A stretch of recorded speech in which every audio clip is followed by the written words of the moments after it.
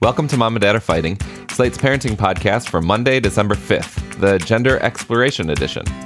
I'm Zach Rosen. I make the Best Advice Show podcast. I'm the dad to Noah, who's 5, and Ami, who's 2. We live in Detroit. I'm Elizabeth Newcamp. I write the homeschool and family travel blog Dutch Goose. I'm the mom of 3 littles, Henry, who's 10, Oliver, who's 8, and Teddy, who's 6. We live in Colorado Springs, Colorado. I'm Jamila Lemieux, a writer, contributor to Slate's Care and Feeding Parenting column, and mom to Naima, who's 9.5, and we live in California. Today on the show, we give advice to parents who are wondering how to support their first graders' exploration of gender expression. But first, we've got an update. This letter is from our shell-shocked driver dad. If you remember, he was the one who had kids that screamed so much when getting in the car that he sometimes would drive them unbuckled. Here's what he had to say. Dear Mom and Dad, I have a win to report. I'm now able to get my kids in the car and in the seat with so much less fussing and screaming. I think what all the hosts said helped in different ways. Elizabeth said it sounded like I had lost control, and she was so right. Upon reflection, I was more suggesting to my kids to get buckled rather than telling them they must get buckled. I also took Zach's advice of giving my kids the choice to get in the seat themselves or to have me help them into the seat. It seemed to shift the question from do I have to get in the seat to how do I want to get in the seat, which helped a lot. Finally, Dan affirmed that kids need to be in the seats. At all times, no ifs, ands, or buts. Just having the certainty really helped me be resolute and insistent with my kids, which in turn left no room for them to wiggle or shriek their way out of it. It's kind of miraculous how much better things are now, and it wasn't any one gimmicky thing. It was just some common sense and tough love from the panel. You guys are the best, and I love this podcast. Oh, and I did research the e-bikes Zach suggested. I don't know if I just didn't find the right ones he was talking about, because the ones I saw weren't large enough or fast enough or had enough range and weren't rainproof enough to work for us, but I do appreciate the suggestion. Wow, shell-shocked dad. We are so glad we could help. I'm sorry that you came up short on the e-bike research, but I have one last suggestion for you there. You should call a professional e-bike salesperson. There's a store that I know of. It's in Ann Arbor, but it doesn't matter. That you don't have to tell them where you live. Just call up Human Electric Hybrids, LLC in Ann Arbor, and just pick their brain, because they are going to have some ideas for you. You might be able to customize a bike that will fit your needs, because I think there is something out there. Anyways, if you're thinking, man, I'd really love some advice, write into us. Send us your questions to momanddad@slate.com. You can also send us voice memos that way, momanddad@slate.com. That way we get to hear your voice, which is lovely. All right, we're going to take a quick break before we hear today's listener question. Stay right there.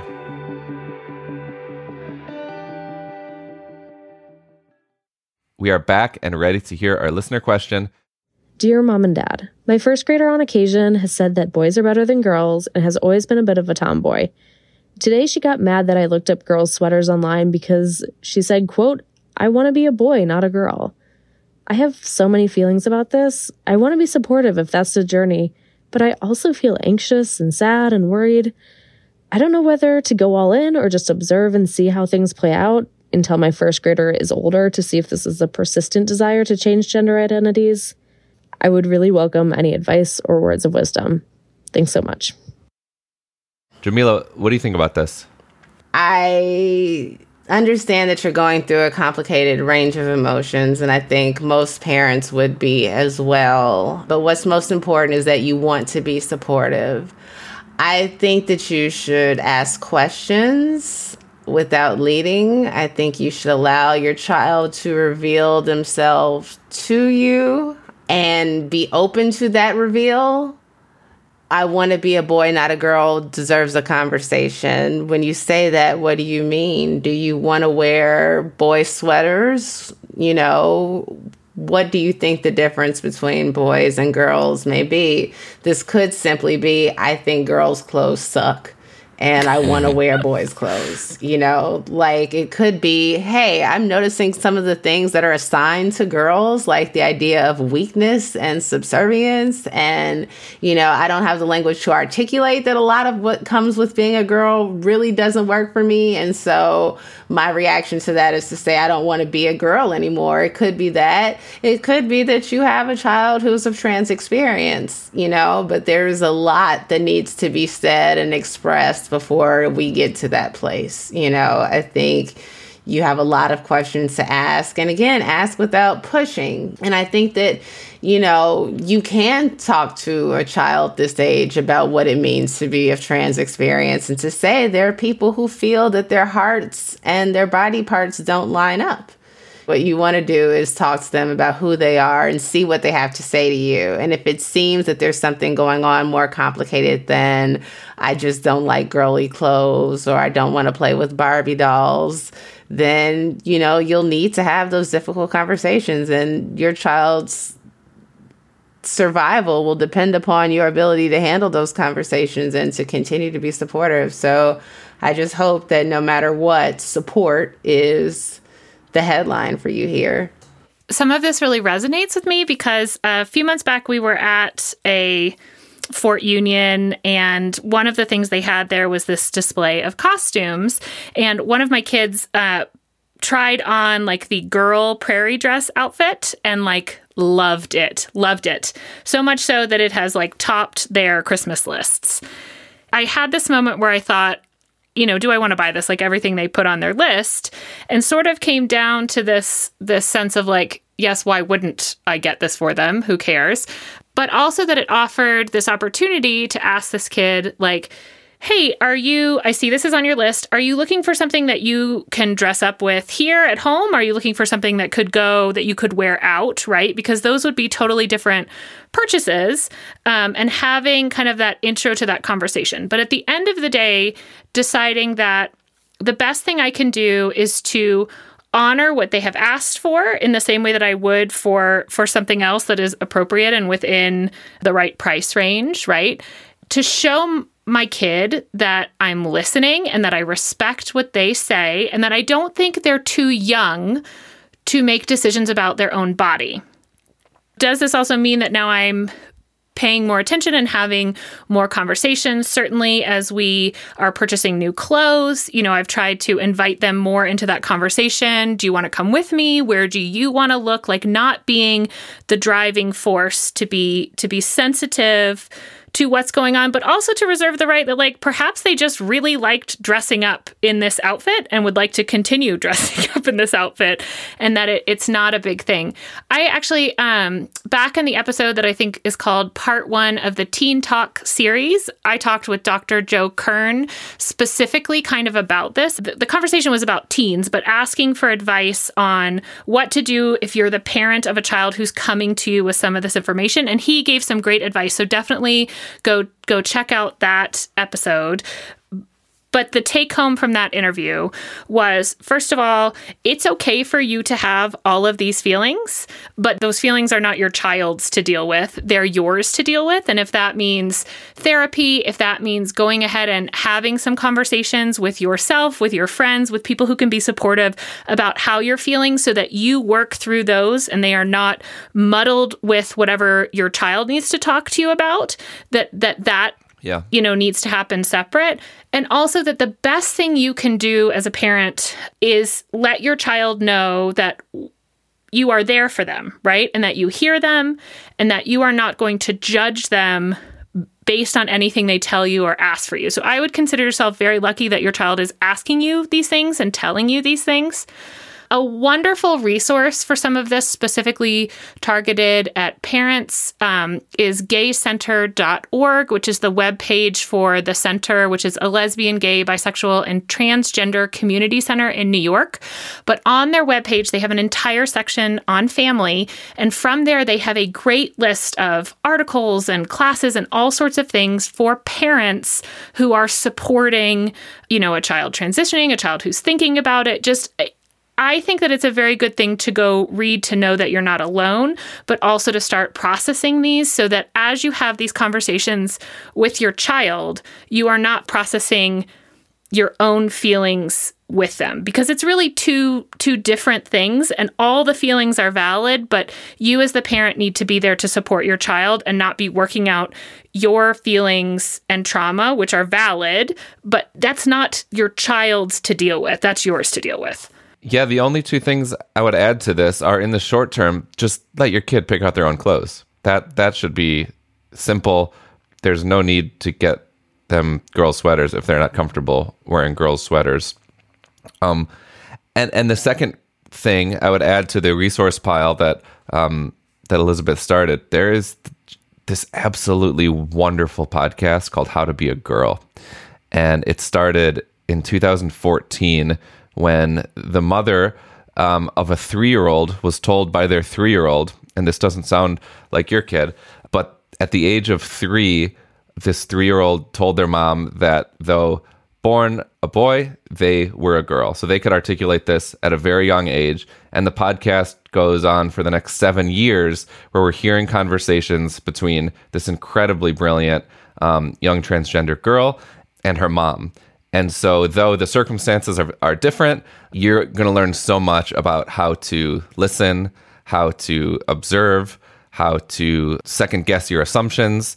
And if you're just looking for vulnerable, beautiful, incredible documentary storytelling that will, I promise, illuminate whatever path you are going to head down, you should definitely listen to How to Be a Girl. Well, letter writer, we hope our advice helped. Please let us know how it goes. Everyone else, do you have some advice for our letter writer? Let us know by emailing us at momanddad@slate.com. That's also where you can send us any questions of your own.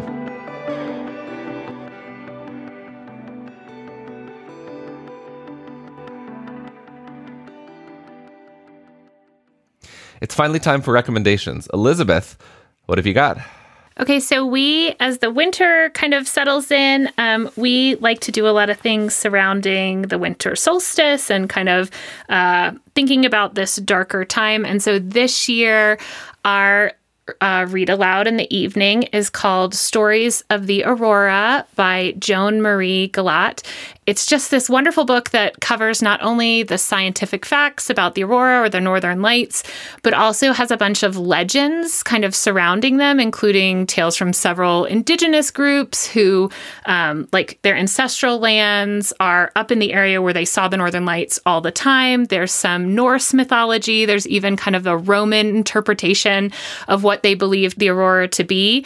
It's just such a lovely read together, and I've learned a bunch, which I always think is great. And it's a wonderful way to kind of celebrate winter and think about what winter was like, you know, with these lights appearing all the time. For many of these people, it's dark most of the day. So even appearing during the day and the stories that were collected around them and what we know about it now. So it's a great read. Again, it's called Stories of the Aurora. How about you, Jamila? I've got another recipe. This one is from the New York Times cooking section again. I don't know how I stumbled upon this recipe. It might have just been one of the ones on the homepage of the cooking app, because it's for the recipe that I use is for pork chops with miso caramelized apples. We don't eat pork, but I tried this twice now. The first time with chicken breast, which was very good. But I don't have like a huge skillet, so it's kind of hard to cook more than a couple of chicken breasts at a time in the skillet that I do have. So I did half in the pressure cooker. I mean, half in the Instant Pot, half on the stove. It still came out really well. And then last night what I did was that I roasted a chicken. I cooked it in the Instant Pot. I pressure cooked it for a while, like mostly cooked it, and then I put it on roast for 10 minutes to brown it a bit. And I took some of the drippings from the chicken and I added it to the miso caramel mixture, cooked it on the skillet, then poured it on top of the chicken and heated it up for a few more minutes to let it brown. And it is so good. What I did was I tripled the amounts for the miso, for all the ingredients except for the meat. I used the whole chicken. So I tripled the recipe and I used the big apples, and it is so good. Oh my God. It's just so good. The salty sweet combination with the chicken. That's Sounds so good. Miso is like one of the great flavor accelerants. It is. It's so deceptively like potent and complex, and it's so good. I want to try this. Yes. Love it. My recommendation today is a Twitter thread from Naomi Fisher, who's a therapist and developmental psychologist. And I'll just read you. We're going to put a link to the full thread in the show notes, but it struck me. I've been following her. I actually recently subscribed to her Substack as well. But this is what she writes. It's pretty short. One of the most significant things we could do to change education for the better would be to really acknowledge difference. We could simply accept that not all 5-year-olds are ready to read, and not all 16-year-olds are ready to do high-stakes exams. We would accept that some children need years more play, and others continue to need their parents. Some need help with their emotions for longer, and some need time to decompress each day. When we did that, we'd stop expecting that they should be able to do that now that they are 4, and instead we'd focus on what do they need now that they are 4. We'd stop telling children that they shouldn't be struggling with the things that they find hard. If we recognize difference in development, we'd see that comparisons are pointless, and we'd allow each child to develop and discover the things that they are drawn to. We'd stop measuring them all against a, quote, norm, and saying that some are behind whilst others are ahead. So that's just 4 of the 16 tweets. It's super helpful reading, and she's a great follow, Naomi Fisher. I love that. Well, that's it for our show. We will link to all these recommendations in our show notes. This episode of Mom and Dad Are Fighting is produced by Rosemary Belson and Christy Taiwo Makanjula. For Jamila Lemieux and Elizabeth Newcamp, I'm Zach Rosen. Thanks for listening.